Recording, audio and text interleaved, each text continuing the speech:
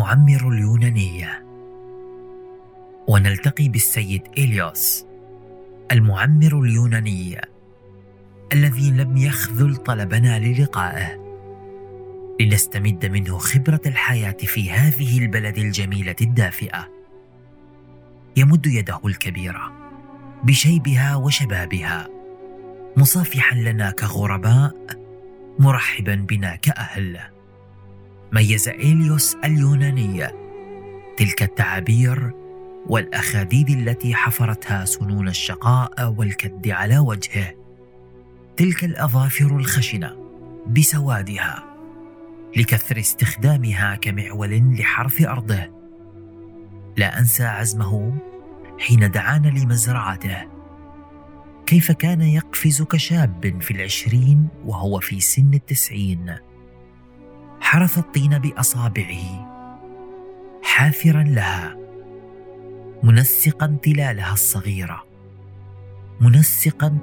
الصغيرة المحاذية لنبتة العنب المبجلة لديهم التي تنبت بشكل دائري معانقة لأرضها، وذلك لاستجابتها للرياح التي تتلوى معها دون مقاومة. حركات يديه والتلويح بها لشرح كلماته وصوته الجهوري ساعداه وقوتهما. إنه مثال الرجل اليوناني القوي.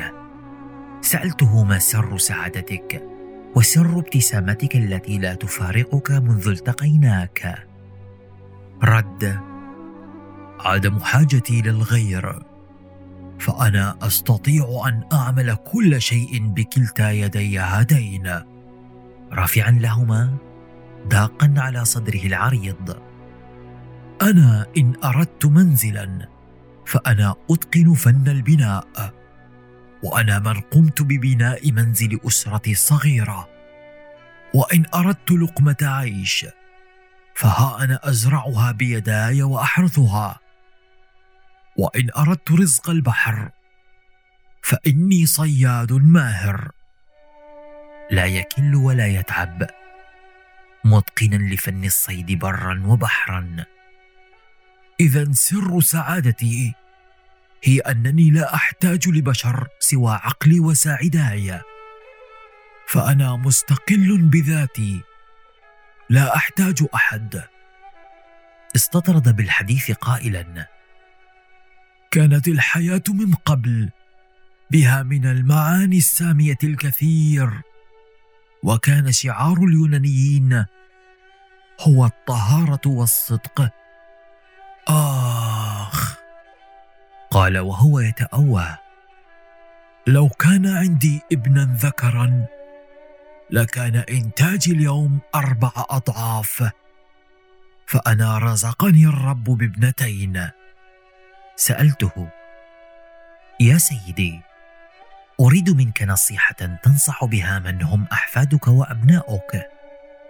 تنهد طويلا وأطرق قائلا: اشتري ما استطعت من الأراضي، فهي عز وثروة، وابن بيتا قدر احتياجاتك، ليس بالكبير الذي تحمل عبء صيانته، ولا بالصغير الضيق الذي يضيق عليك عيشك.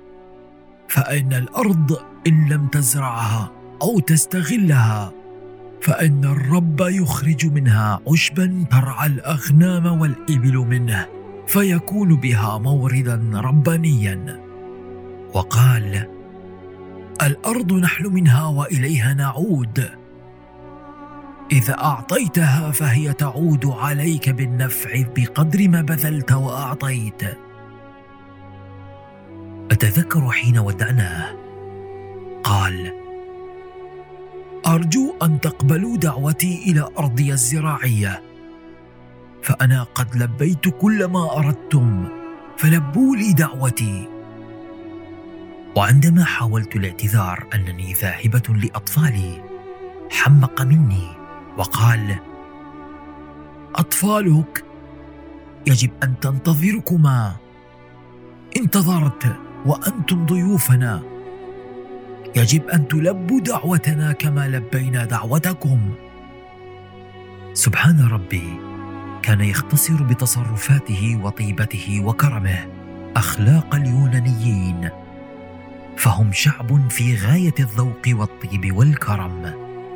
أصناف الأطباق اليونانية التي وضعت أمامنا، وبالأخص الديك الذي كان فخذه مصدر استغرابي من ذاك الحجم الكبير، وكنت جاهدة باحثة لأن أرى الديك حيا بأم عيني، ورأيت شبيهه لاحقا في أحد قرى إيطاليا وقد هالني كبر حجمه. الطماطم الصغيرة والخضار وسمك السردين الصغير، هذه هي أكلاتهم. لم أستطع أن أتناول شيئا، أما إليوس فقد التهم كل ما على الطاولة بعد أن تردد خجلا أن يأكل أمامنا. حديثك درر يا إليوس، ومنظرك وأنت بين ساحات أراضيك تصف لنا كد عيشك، وكيف تحمل أسفارك من محصول العنب في سلال القش الكبيرة على أظهر الحمير وحيدا إلى عاصمة بلدتك لتبتاعها على مسافة عشرات الكيلومترات. رفعت لك كف التحية لهذه الشجاعة والاعتماد على النفس والذات، وهبك الرب طول العمر لنراك قريبا.